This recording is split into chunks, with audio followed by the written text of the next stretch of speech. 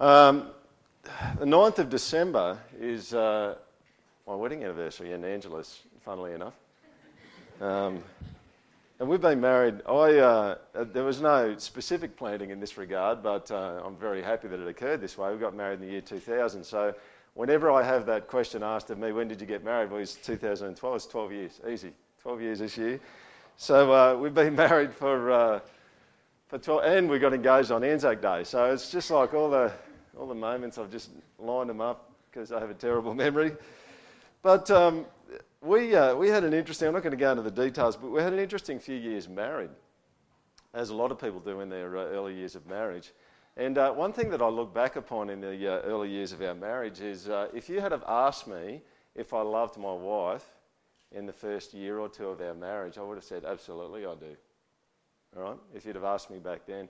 But you know what's interesting is the more I grow in my love for my wife, the more I actually realise that probably I loved myself a whole lot more than I loved her in the first few years. Does anyone identify with that kind of thing? It's interesting. What I think is really interesting about it is when you're in the middle of that moment, you actually think that your read on the situation is very accurate and in line with the truth. And it's just not. And it's almost like someone snuck a pair of glasses on your face that you're looking through and you don't know they're there, but they're kind of colouring everything that you're actually seeing. And the older that you get, the more you actually find that either the glasses get cleaned up or you start to see things a bit more clearly and you realise, hang, what I actually thought was true back then wasn't actually true as much as what I thought it was. And so I want to spend a little bit of time this morning, about half of the message, and I'm going to spend about half the message talking about sin, right? But I'm not talking about it in a condemning, kind of convicting way. That's not the heart that I want to have this morning. I want to just in more of a teaching way so that you understand how it works. Because when we get to the bit out of Hebrews that I want to get to today, it'll make so much sense. The good news of it will make so much sense to you. All right? So please don't, this is not kind of a beat up kind of a thing. This is like I'm just going to give you some dynamics of what's going on when it comes to sin. And hopefully you'll see the good news when we get to it. All right? So the big idea here is it's worse and it's better than what you think. So let's start with the worst bit. All right? Give me the bad news first. All right? One of the things we've talked about at the project here, and I'll give you a brief summary of our understanding of sin. Sin, at the end of the day, is disobedience to God. But we think sin, and we think the Bible says that sin is a parasite. So it can't live without a host, which basically means that we think that sin is a corruption of something that's good.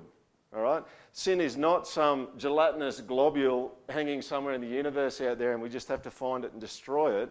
We actually think that the Bible's clear about the fact that sin is a corruption of something good.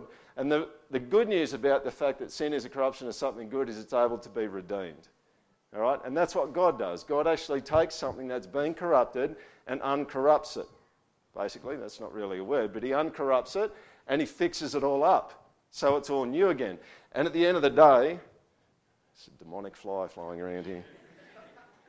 At the end of the day, there's every single person here who says, yes, I'm a Christian. That's what God's done to you.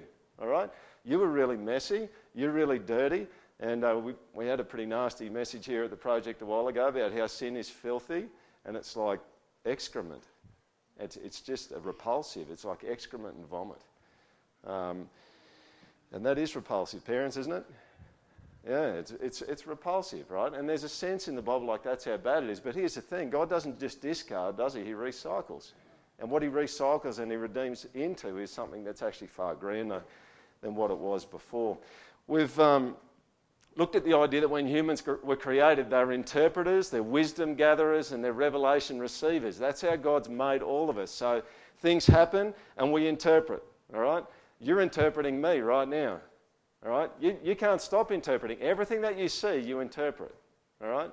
And like I said before, if you'd have asked me in the early years of our marriage, I would have said, I was loving well. That was my interpretation of the situation. My interpretation now is different because I and you and every human on the planet just interprets all of the time. That's what we do.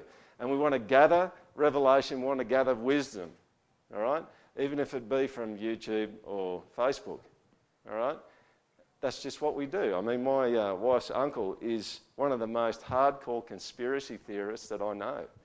And he's gathering revelation and wisdom. He's a Christian guy, but he's gathering wisdom and revelation all the time, watching ABC News 24, and he's got his little websites that he goes to that are the conspiracy theorist websites, and it's really quite interesting. You have these amazing conversations every time I get together with him. You end up talking about the Ashkenazi Jews and how they're kind of ruling the world, and it's probably got something to do with Israel at the moment. Anyway, it's really quite interesting.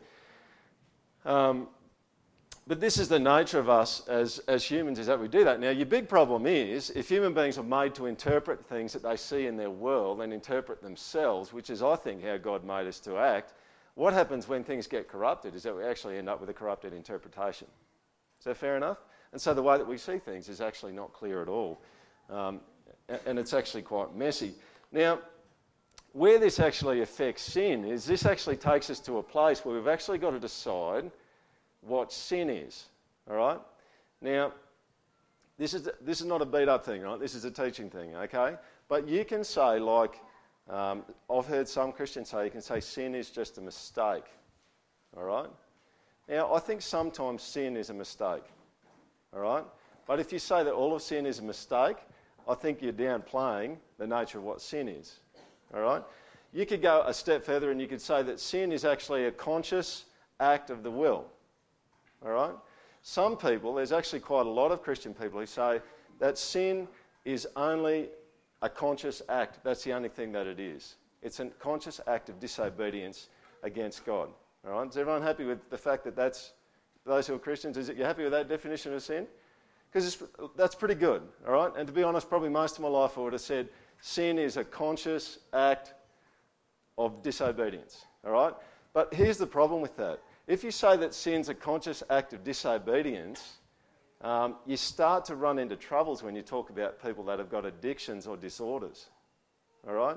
Because by definition, this is just giving you a little bit of counselling tutorial here for a couple of minutes. By definition, a disorder is actually a clump or a group of particular symptoms, all right? So when we say that someone's, and this is separate from what I'm talking about, but when we say that someone's depressed, what we're really saying is that they have a clump or a group of symptoms, all right? And you can actually go through and find out what the specific symptoms are for someone who's depressed, all right? And it would be a bit the same if you wanted to look at someone who had, for example, an addiction to pornography or alcohol. They've actually, you could say that they've got some kind of disorder or an addiction, but what you're actually saying is they have a more concentrated lump than other people have, and it's in a very focused kind of a place.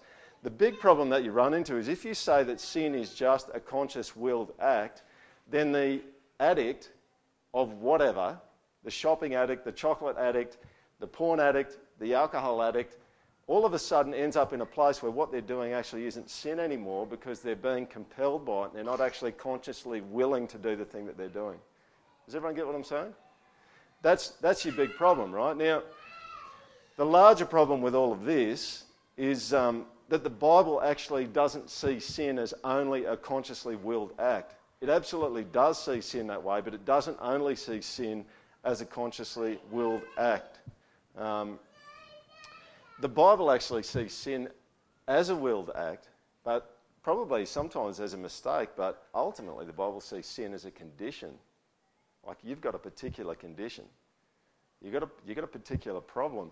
And so what you've actually got is the corruption or the ruining of the good things hasn't just resulted in you choosing bad things, but it's actually touched every fibre of what you do. All right? And it doesn't mean that all of you are Adolf Hitler, all right? You're going to go out and start slaying people when you get out of church today, all right? It doesn't mean that at all. It just means that there's a little bit of corruption that's taken place in everything, down to the way that you even see life. Do you get what I'm saying? So the way that you see things gets affected, and the word that theologians use to describe this is they talk about the noetic effects of sin, all right? And they talk about the fact that people's vision and their interpretation and the way that they see the world is actually impaired by sin. It's not just that their acts can be bad, but their sight is actually impaired. This guy that I've been, my lecturer for my subject I'm doing at the moment, says this. He says that people are simultaneously brilliant and benighted. in a state of intellectual, moral or social darkness. And that's absolutely true. I mean, for all of us, that's probably pretty true. It's certainly true for me. There's times where you can have a real moment of brilliance, but then you just kind of go, there's all these other things that I don't see because my seeing ability has been affected by sin and been tainted by sin. This guy, David Powlison, who's my lecturer, actually made this comment in one of the papers of one of his essays that I had to read, and I think this is actually brilliant. He says, most sin is invisible to the sinner because it is simply how the sinner works, how the sinner perceives, wants and interprets things. Now when you look at that, those of you who were here a number of weeks ago when I talked about the deceitfulness of sin out of Hebrews chapter 3, I think it was, 3 or 4, that makes sense, doesn't it? Like the truth is that you just don't see everything you need to see, and the stuff that you do see, you see in an impaired way. Now, am I saying that you can't know truth? No, I'm not saying that. All right, and I'm not going to get into the philosophical debate about epistemology and all that sort of stuff, right? But the bottom line is you can know truth, all right? You've just got to have a humility about the way that you know truth, because your view of truth is not going to be a crystal clear view of truth. Have I lost anyone yet? You're all okay? All right, I'm going to keep going. What becomes particularly difficult, other than me blowing on the microphone, what becomes particularly difficult is actually convincing someone that they don't see the world clearly when they think they see the world clearly. All right? This is particularly difficult, all right? And wives and husbands will know this for sure, right? Because there's some times in your marriage where you go, really? I mean, Anne just said it to me lots of times. She's just kind of going, why are you doing that? I said, well, there's a perfectly good reason why. That's just really stupid. And well, she's nice about it, right? But this is what I'm hearing, because you always hear something different to what they're saying. She's been really tactful. I'm going, you think I'm an idiot, you know? And it's just, verbally you start having a bit of a joust, but you know, and then a few days later, I'm just going, oh, stuff. She's right. And sometimes she'll listen to this later and she goes, it's not a few days, it's 6 months, Peter. All right? Because sometimes it is. You know, 6 months later you go, oh, you know, I should have actually listened. Because it's incredibly difficult to persuade someone who thinks they see things clearly that they're not seeing things clearly.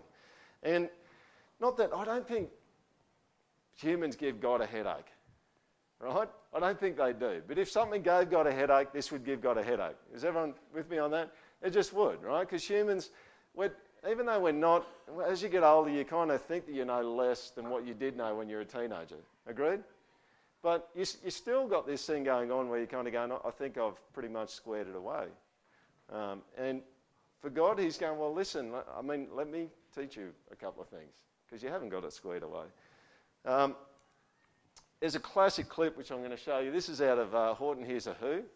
I don't know whether you've seen this video, but there's this really interesting section. I mean, I reckon about half the movie's got parallels to biblical truth in it, all right? But there's this part in the middle where the whole story is about this elephant that's holding a flower and it's got a speck on it, and there's a whole country or group of people living on the speck, right?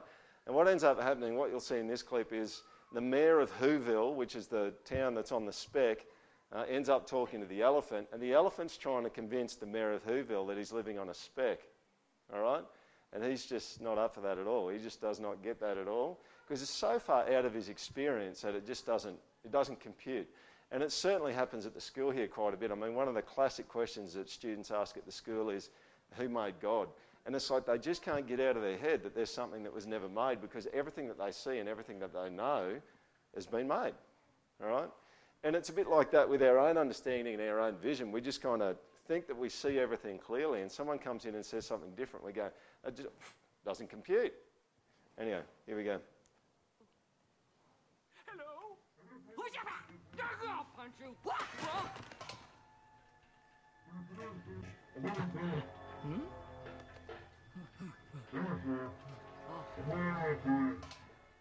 Hello? Hello? Who's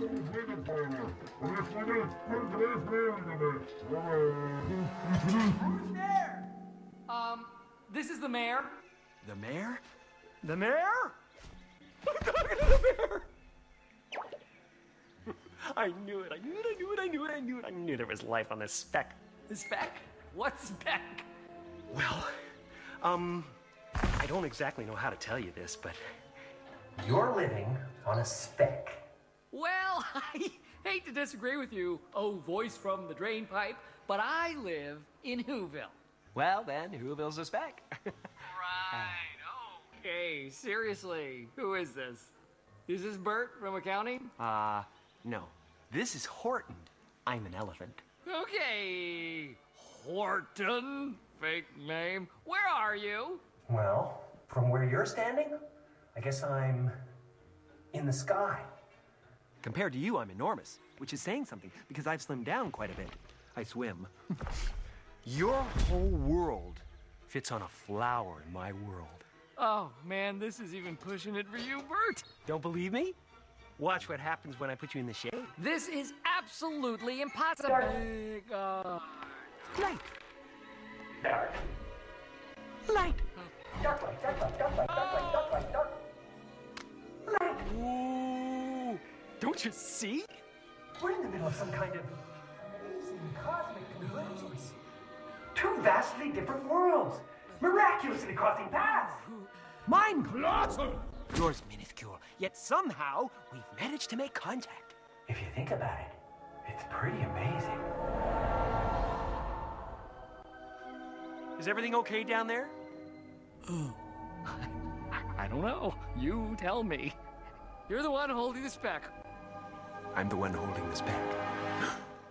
I'm the one holding this back. Don't you worry. All right. So, I mean, a nice visual illustration of that whole mechanism happening. Where we're going, where I'm going with this today is we're going to get to Hebrews 4, which actually talks about the significance of God's word and God speaking to us.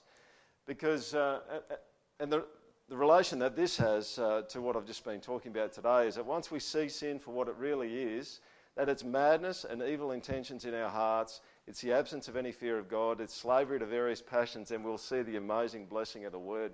So I just want to throw a couple of scriptures your way. The first one was from Genesis chapter 6, which is just prior to God flooding the earth and killing most of the people on the earth. He actually makes this statement. Moses writes it down in Genesis. The Lord saw that the wickedness of man was great in the earth, and that every intention of the thoughts of his heart was only evil continually. See, this is not, Moses is not talking about a high-handed view of sin. He's just talking about the dynamic of sin, is that people actually, this is just the way that we act. This is just what we do. All right, the corruption's actually touched everything in us. You can see this also in Psalm 36 verse 1 there, where it says, transgression speaks to the wicked deep in his heart. There's no fear of God before his eyes. And this is going to be one of my favourite verses, I think, going into the future. I think it's so instructive, is Ecclesiastes 9 verse 3. The hearts of the children of man are full of evil, and madness is in their hearts while they live. Isn't that a great phrase? Madness is in their hearts. There's that insanity, in a sense, in the heart, in the sinful heart, that kind of just carries it away. And it's not a high-handed, I'm choosing to be mad. Like maybe at some point a mad person chose to be mad, but mad people often tend to just keep being mad without making a choice, don't they? Madness is in their hearts. And after that they go to the dead. And then Titus 3 verse 3, for we ourselves were once foolish, disobedient, led astray, slaves to various passions and pleasures, passing our days in malice and envy, hated by others and hating one another. So you can see there's a real dynamic there, isn't there, that it's got its own momentum and it's not this consciously willed, chosen act. All right? It might be a bit depressing for you at the moment. I'm hoping not too much. All right? Because we're going to get to the good news in a minute. I just wanted to run through a quote from Dave Powlerson because it's just such great stuff. People do not tend to see sin as applying to relatively unconscious problems, to the deep, interesting and bedeviling stuff in our hearts. But God's descriptions of sin often highlight the unconscious aspect. Sin, the desires we pursue, the beliefs we hold, the habits we obey as second nature, is intrinsically deceitful. This is what we covered in the project here a number of weeks ago. If we knew we were deceived, we would not be deceived. But we are deceived, unless awakened through God's truth and spirit. Sin is a darkened mind, drunkenness, animal-like instinct and compulsion, madness, slavery, ignorance and stupor. People often think that to define sin as unconscious removes human responsibility. How can we be culpable for what we did not sit down and choose to do? But the Bible takes the opposite tack. The unconscious and semi-conscious nature of much sin simply testifies to the fact that we are steeped in it. Sinners think, want, and act sin like by nature, nurture, and practice. We instinctively return evil for evil. All psychological processes are sin-kinked. I think that's incredibly perceptive. And you know what? Here's the end of the bad news. If God does nothing, that is a terrible place to be in, is it not? I mean, I've often said to students and to people that the worst surprise you could ever get is to think that you're a Christian and get to Judgment Day and God goes, I never knew you, I didn't even know who you were. Like, to be deceived and end up in a really, really bad place at the end of that is a tragic, tragic thing. That could be one of the greatest tragedies around, is to be deceived and not to know it. But you know what's so amazingly good about this, and I'm probably going to start getting a bit more animated because I'm getting to the good news, right, is that God doesn't leave you there, all right? Like, God had the opportunity back in Genesis 6 to pull out and just go, well, stuff you. Like, you can just do it on your own. I'm not going to say anything else. Be like the cranky wife or the upset husband who storms off into another room and doesn't talk anymore. I don't want to have anything to do with you. I'm going to give you the silent treatment. I'm never going to talk to you again. But what does he do? He keeps coming out again and again, and he talks. And what happens every time that God talks is a clarion call, which is a loud, clear call, comes out that's true, that cuts through the deceit and the deception and the filthy glasses that we wear where we don't see things right. And this is what's amazing, and this is what's so good about all of you coming to church today, right? Because you get another chance for God to actually say something to you and to speak his word over you that brings clarity in the midst of the confusion, that brings sanity in the midst of the madness and the insanity. Isn't that good? Does anyone feel an amen about that? Is there an amen? It is, isn't it? Isn't that good? Man, like, he loves you so much, you've really been irritating a whole bunch of times. And he just keeps talking to you. And he keeps loving you, and he keeps forgiving you, and he keeps bringing clarity to the insanity and the madness that you carry on with. All right? Because I do too. You only have to talk to Ange for about 0.05 of a second, and she'll probably tell you some mad stuff that I go on with. Totally. We all do. All right? And our only hope is that there's a God that keeps talking, and he keeps bringing the truth in the midst of an obscure, messy, blurred, and tragic vision of life. This is good. You guys better get excited. All right? Because we're at the good news now, right? It's worse. Sin's actually probably worse than what a lot of you thought. All right? But you know what that does? That means God's word is even better. And God's better. And he speaks to you. And he cracks through that messiness. We're going to read some of Hebrews, so you can follow it in your Bible, or you can follow it on the screen. We're up to Hebrews chapter 4, and my great hope is by the end of this year, the project will have made it to the end of chapter 4 in Hebrews. So the way I see it, that's around about a third, so we'll finish about 2015, I think, in Hebrews. But hopefully you'll really be blessed through it. You remember, those of you who were here last week, the week before, I talked about the fact that God wants to bring us to a point of rest. A rest that starts now, but a rest that finds its completion in heaven. And what you've actually got in the Old Testament is you've got the Israelites come out of Egypt. God brings the Israelites out of Egypt. Moses leads them for a while. He gets cranky when he shouldn't have got cranky, right? He hit the rock instead of speaking to it like God told him to do. And so God says, because you got cranky, which most of us probably would have got cranky before then, because there's about 2 to 3 million people who are really irritating, following him, and he was leading them, all right? God said, well, you're not going into the land of Canaan that I promised to you, all right? And so God raises up Joshua to take over, all right? And so you get this sense in Hebrews that the writer's going, hey, look, Moses kind of tripped over. He didn't make it to where God wanted him to make it, and the people didn't get there either. And then Joshua comes along. You know what happens? Hebrews 4. For if Joshua had given them rest, God would not have spoken of another day later on.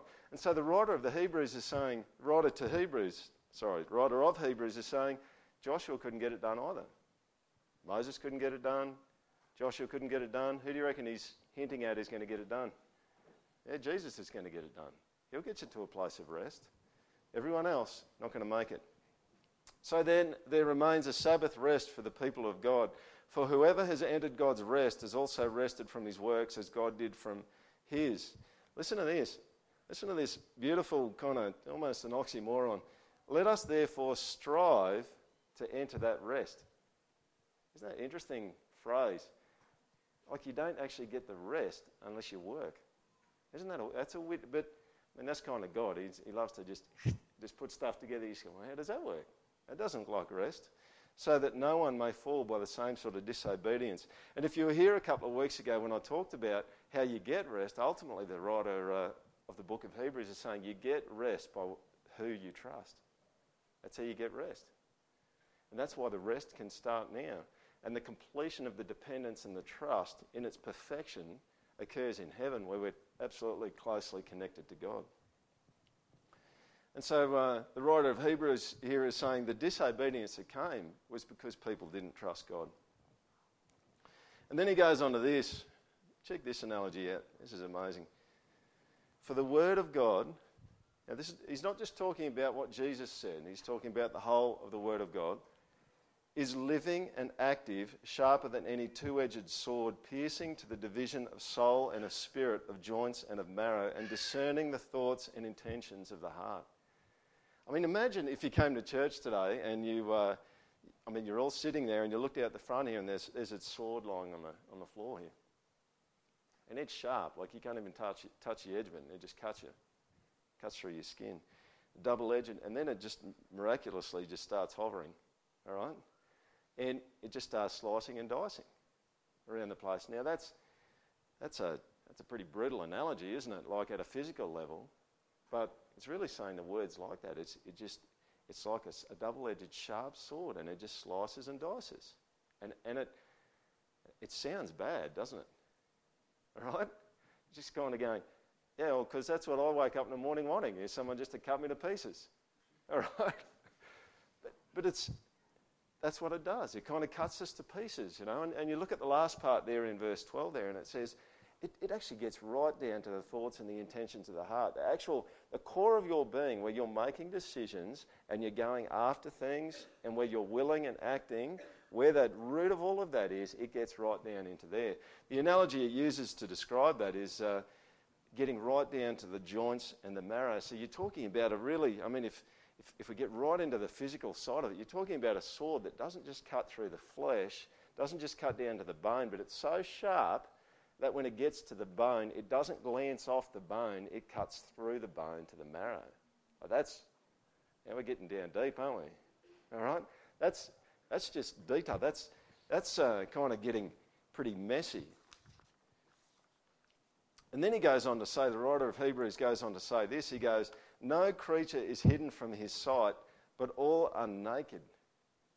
This is like the time where you just think, okay, how many dreams have I had about going to school naked, right? Because it's not good, right, to go to school naked. Everyone cool with that? And it wouldn't be good if you've had 500 dreams about going to school naked. We might need to have a bit of a chat. All right? But all are naked and exposed to the eyes of him to whom we must give account. I wonder whether you've ever done this. There's been lots of times in my life, especially as a younger guy, where I've actually thought, and it's the dumbest thing out, but I've actually thought, I reckon if I do this really quick, that God may not notice. You know what I mean? It's going to sneak that one in. You know, if you sneak the sin in quick enough, you should be sweet, right? But the writer of Hebrews here is saying, you don't sneak it in. You never sneak it in. Everything is bare. I mean, the idea of nakedness, the same Greek words used in 2 Corinthians 5 to talk about the soul being without a body. 1 Corinthians 15:37, it talks about a bare kernel of grain. It uses the same word. And in Acts 19, it talks obviously about a body that doesn't have any clothing on. That's incredibly vulnerable, isn't it?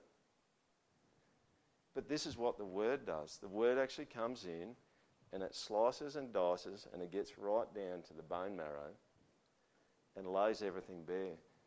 You see, you can never do something that God doesn't see, ever. Which is why it's a really good test of your repentance to see if you're prepared to confess to another human being. All right? Now, you can say sorry to God, but somehow when you actually say sorry and you repent and tell someone about one of your failings, someone who's real, all of a sudden the act becomes far more real in itself. Does anyone ever notice that? It just does. And somehow in our head we just kind of think, if we can't see God, he's not real, and so I can just say sorry and everything will be okay. All right? Which would be weird. I mean, if God was here today and you had a friend, the last person you'd probably, at a flesh level, would want to repent to would be to God. That's scary. All right? At a flesh level. Now, if you become a Christian, you know there's forgiveness in God, so you want to be going to him first, but the instinct of sin is to cover, all right, and go to the safe place. And ironically, we don't always see God as being dynamically real in the way that we seek forgiveness from him. But what I do want to do, can you just go, I haven't got it on the screen, but can you just go back to Hebrews 4? If you're in Hebrews 4, go back to verse 2. All right, because this is all sounding pretty heavy maybe. Hebrews 4 verse 2 says this. Actually, I'll start in verse 1. Therefore, while the promise of entering his rest still stands, let us fear lest any of you should seem to have failed to reach it. For what? Has anyone got an ESV? Someone want to yell out what the next two words are? For, what is it? Good news. You get that? So all of a sudden you've actually got, like you look at it and you kind of go, oh, okay, well I thought the word was actually going to be really brutal and it was going to be really heavy. But all of a sudden you've actually got, you realise in the context that the writer of Hebrews is going, it's actually good news. Like the way that the word acts is actually good news in your life. Now, your next question needs to be, well, how is getting sliced and diced by a double-edged sword going to be good news for me? Well, you know what the Israelites got wrong? They didn't trust it, did they? So God came with good news for them and they didn't trust it. And so the word comes in, and this is the big idea from Hebrews chapter 4, is that the word comes in with you all of the time and with me all of the time, and it divides between trust, faith, and unfaith or unbelief. You see that? That's what it does. It comes in, draws a dividing line, and splits between faith and unbelief, trust and unbelief. So the big question is, when the word comes into your life, what does it reveal? Because the fight that the writer of Hebrews is talking about that you need to wage war with is getting to the promises of God. The goodness and the good news of God. That's what you've got to fight to get to.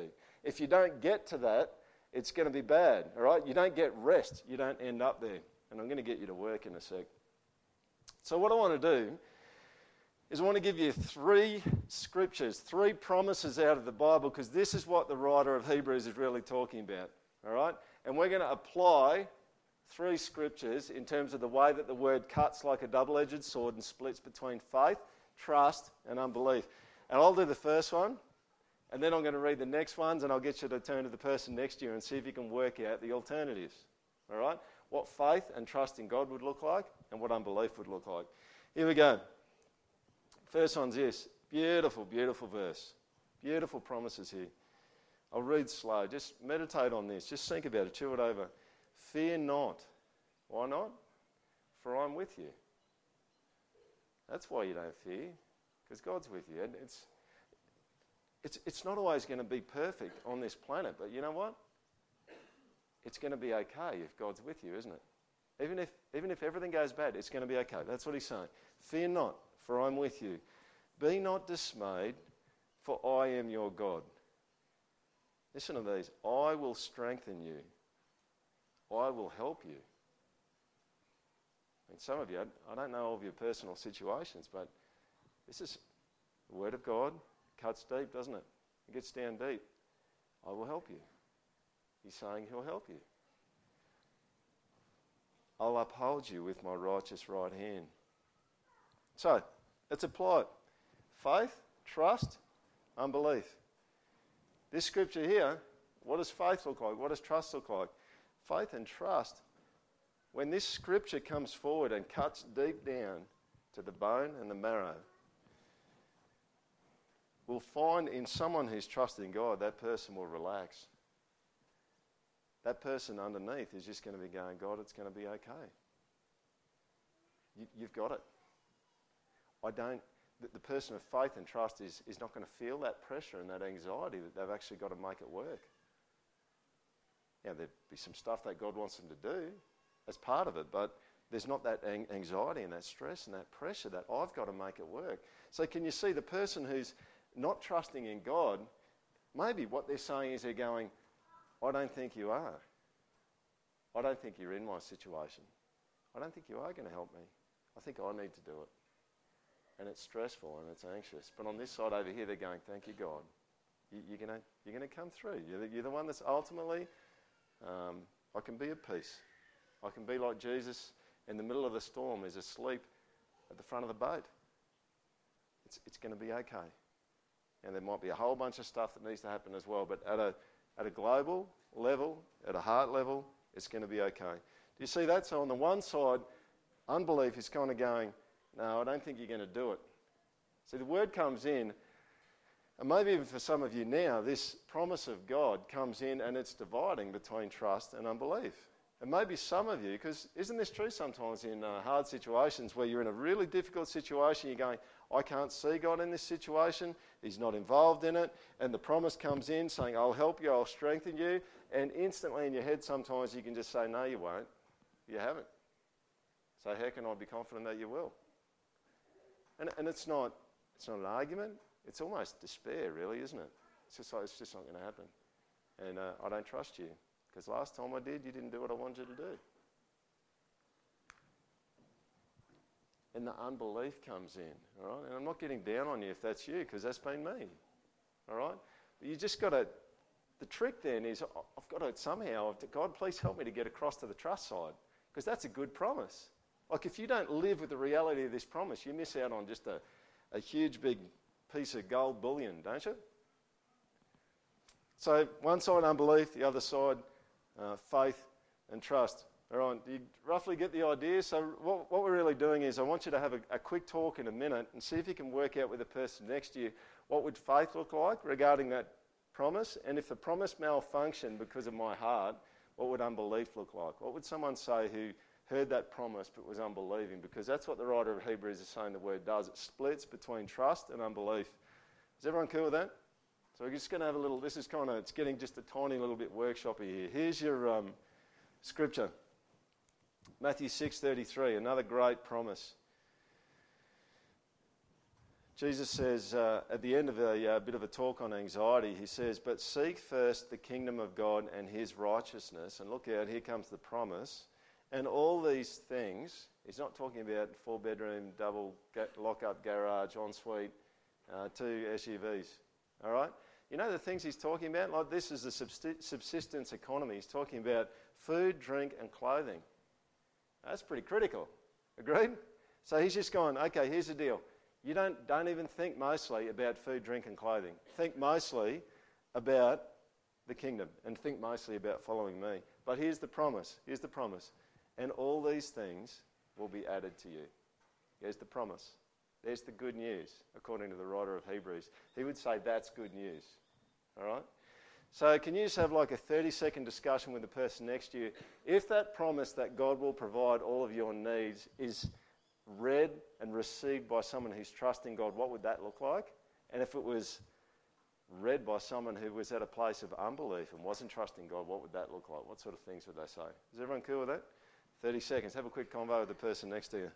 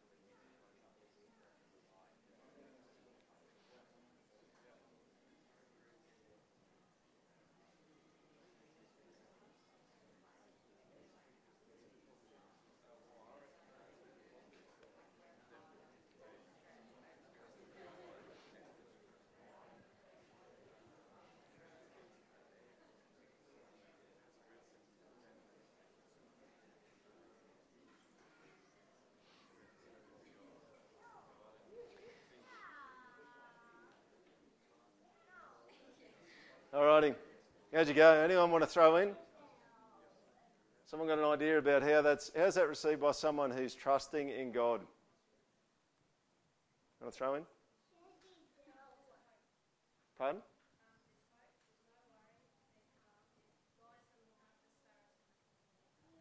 Excellent. Yeah. So, I mean, that's really helpful because you've kind of given us both in a nutshell. You've just gone, okay, but one person's calm, the other person is pretty stressed, right? There's kind of a grasping, I've got to accumulate and I've got to grab things and hold onto them tightly. And whenever you do that, it's pretty stressful. Yeah.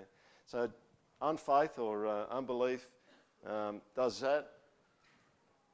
Trust does something totally different and it relaxes, you see. I mean, it's not really the point of my message, but if we really did, how different, I don't know, just a meditation, a bit of a reflective thought, how different would we look if we were really hardcore about this, you know? Because often, I mean, I think it when it comes to having enough money in my bank account, which is probably connected to food and clothing because you usually pay for them, all right, or I'd be in jail. As a joke, I've often said to students when we're in shops, I just go, you've either got to pay for it, or if there's a big lineup, you need to be able to run really fast. It was a joke, all right? No one's ever... Oh, anyway, let's not get into that. Anyway, so that's the deal, you know. I often think that. At the moment, I often just think, well, what would that look like? I mean, we're pretty... It's not a negative thing because I think God gives us money. It's a priority thing, isn't it? You know, and we're pretty good at making sure the nest is feathered pretty well. Just a bit of a thought. Not wanting to make it a big, heavy thing, but just a bit of a thought. All right, I'm going to give you one more example, which I'd love for you to have a quick convo about. Beautiful, beautiful promise from Psalm 16:11, or beautiful good news. Listen to this. In your presence there is fullness of joy. This is an amazing statement. Like, just soak that one up. Like, you think about every moment that you've had in your life where there's been that impulse in you that I've got to get pleasure and I've got to be having a good time, I've got to be enjoying life. And the temptations come along and they say, this is going to be better. And God's standing there, he's going, you've got your glasses on, you know, you've got your beer goggles on again, right? Take your beer goggles off and just let me speak to you about what the truth is here. You stay with me, you stay in my presence, fullness of joy. Like, not even, I'll make you a glass half full. This is like full joy. And then he says, and at your right hand are pleasures forevermore.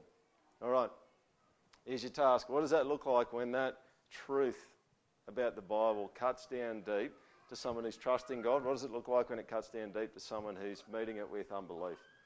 30 seconds. Have a crack.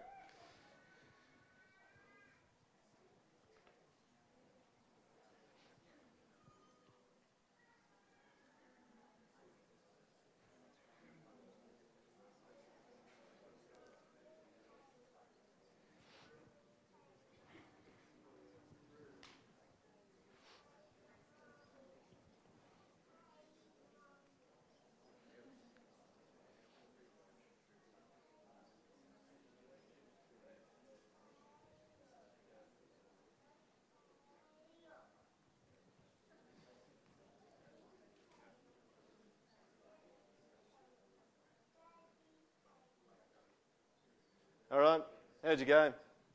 Who's got an idea? Want to throw something in? Someone?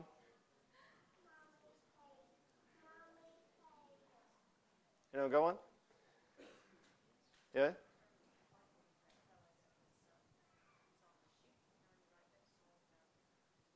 Yeah. Yeah. Mm.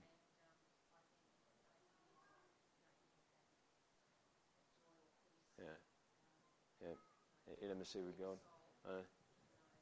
Yeah. Yeah. That's a good example. Yeah. Yeah, that's good. Yeah. Yeah. Yeah. It's good.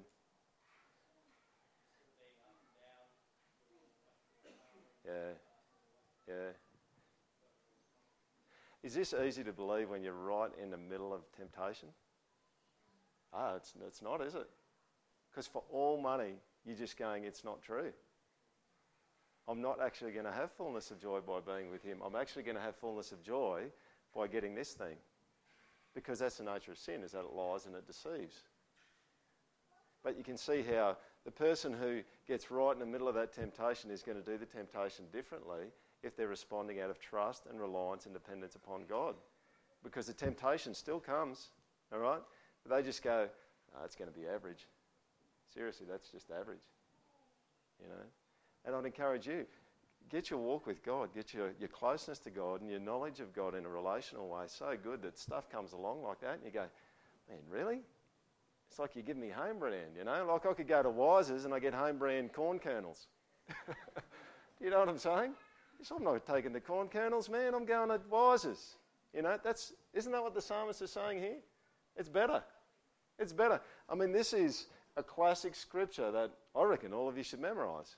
All right? Because this is going to be a temptation killer and an unbelief killer. All right? This is your AK-47. All right? We're going to blow this thing apart. All right? This is it. Maybe it's not an AK-47 because it's pretty short, but maybe it's a rocket launcher or something. We're just going to blow it apart. All right? It's just not even going to work anymore because we're going to kill it. I hope you get the idea here. This is what the writer of Hebrews is saying, and I'm just going to wrap up with a couple of practical tips and then I'm done. We've all got a deep, deep condition that's a big problem, all right? It's almost like we've got arteries blocked going into our heart, all right? Now, if you went to a cardiologist and they discovered that and he said, listen, I've got the perfect thing for you. I've got a Wiggles Band-Aid, all right? And I'm just going to stick that over the top of your heart and you're just going to be all sweet. You're just going to go, you're an idiot and I want my money back, all right? Because the truth is, at that point in time, if you've got a serious, serious condition, you're going to say to the surgeon, even though you don't want to do it, you'll say, cut me deep. Open my rib cage up and fix me. And isn't this it with the word? We've got a condition where that impairs our sight, our judgment, our decision making, and we ought to be coming to God and saying, just cut me deep with the word. Cut me deep, not with heaviness and conviction, but cut me deep with your promises. Cut me deep. Show me that you care for me. Like from 1 Peter, it says, cast all your anxieties upon God. Why? Because he cares for you. So let the promise hit. Let it cut right down to the bone and the marrow and let it hit trust, not unbelief. See, this is the greatest weapon that you've actually got for your current state of mind and the current state of the way that you see things is actually God speaking to you with clarity. And he's a compassionate surgeon. And we'll finish off chapter 4 next week because the next few verses, and let's read them now, just really quick.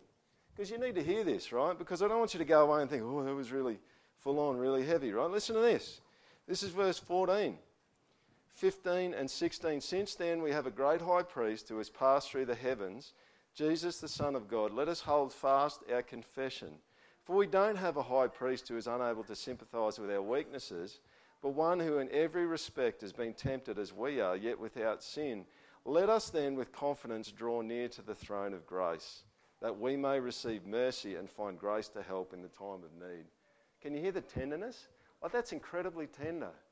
And it's this irony almost of the cutting, double-edged sword that just seems so brutal being wielded by a tender, compassionate God who's just wanting to deal with the problems that we've got and the condition that we've got. When the last thing you want is to put a really sharp weapon in the hand of a psycho. Agreed? But he's not a psycho. He's actually very, very tender. But you've got a problem, I've got a problem, and he needs to deal with it. All right, here we go. What I'm going to give you now is some specific tips because the best thing that you could do coming out of this message is get your face in the Bible and get God speaking to you more and more. All right? If this message doesn't do that for anyone, it's been nice, all right, but probably a bit of a waste of time, okay? Because you need to do that because God will break through the clouds for you. So here's some tips for you.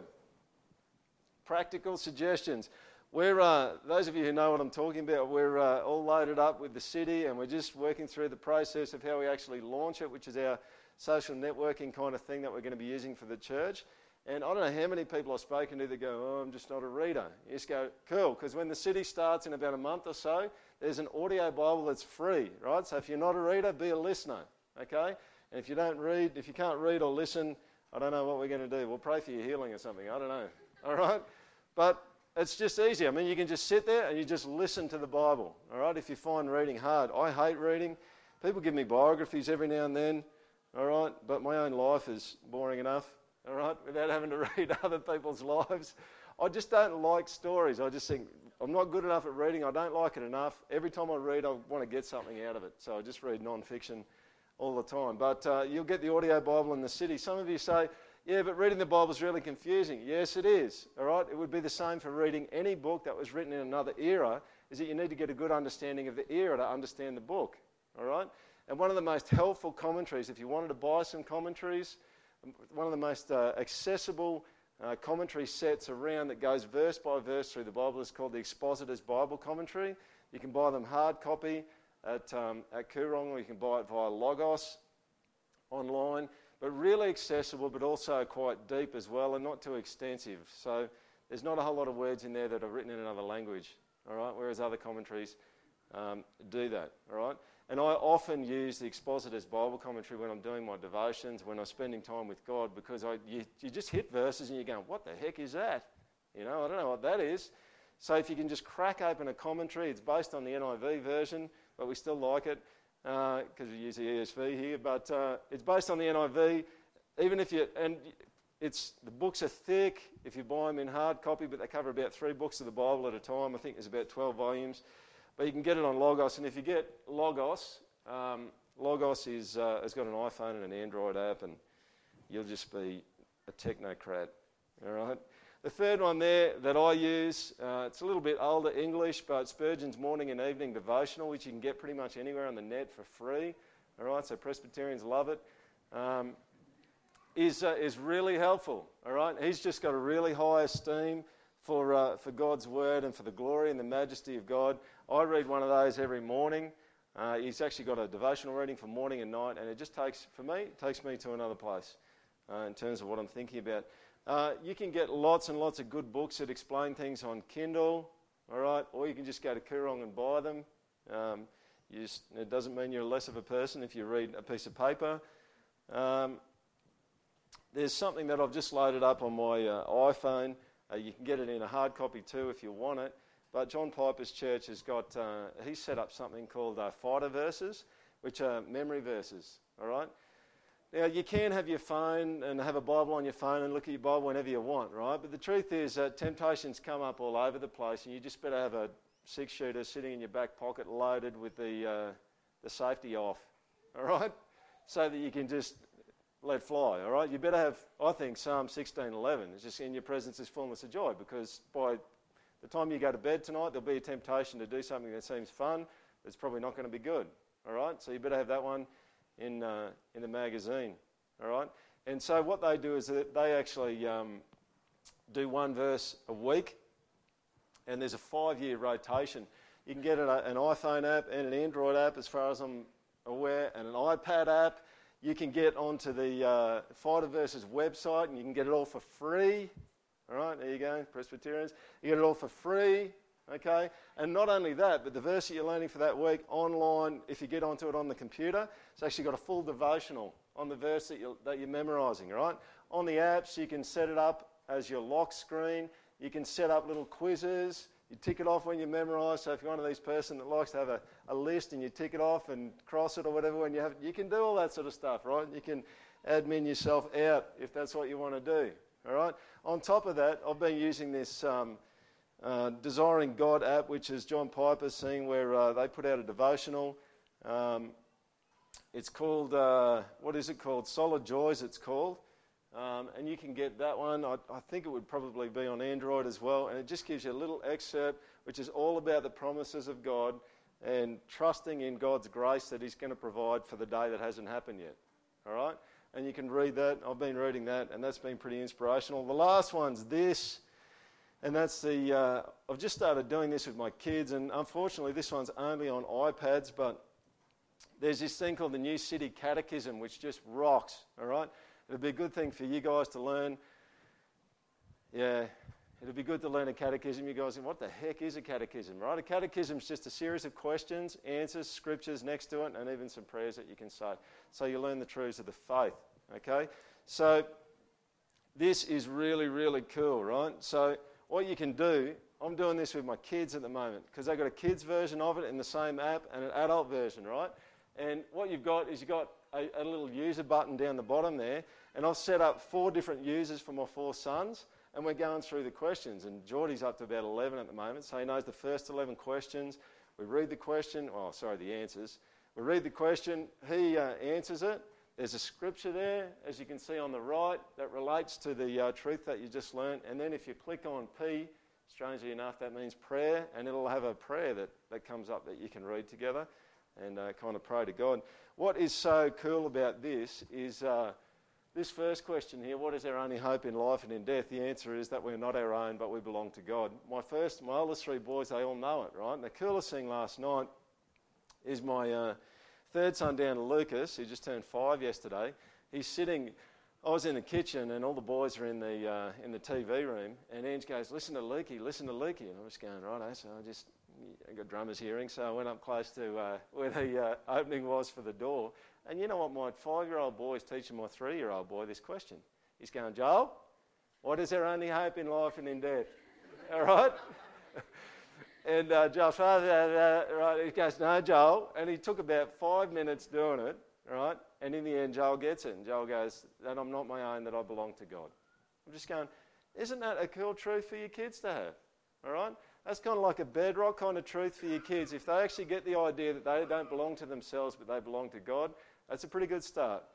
All right? Because they're going to do life differently if they actually understand that and believe that. So, I was going to do something radical at the end of this. And you're not going to do it because we never do this stuff and you guys will probably go all quiet as church mice, but has anyone got any questions? Like, have you got any practical questions or struggles? Like, I don't know. I'm not the answer to very much, but I might know something about some answer that might help. Has anyone got anything about how do you practically read the Bible? What tools do you use? How do you do it? It's one of these weird things, isn't it? You know, Christians kind of always talking about, you should read the Bible, but no one ever talks that much about what you actually do when you do it. So yeah, I knew this would happen.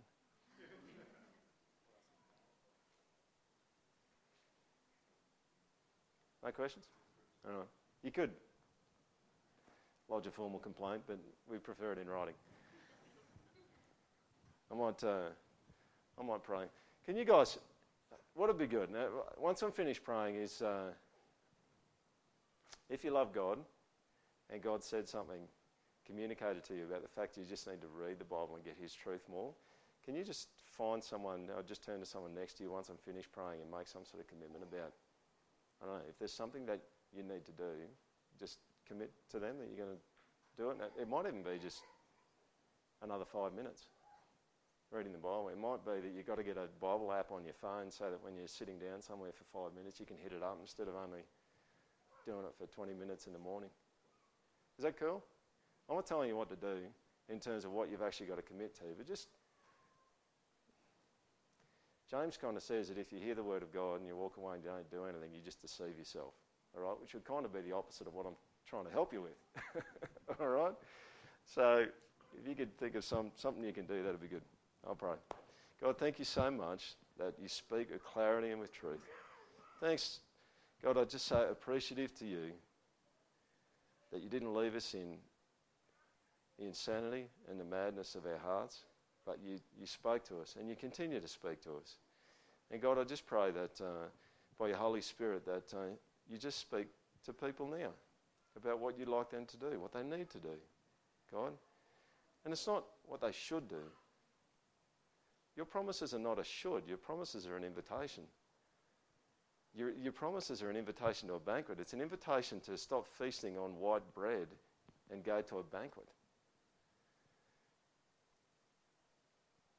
God, I pray that everyone who loves you here today, that the next 7 days would be really, really good days where your promises meet with trust and faith, Lord, and not unbelief.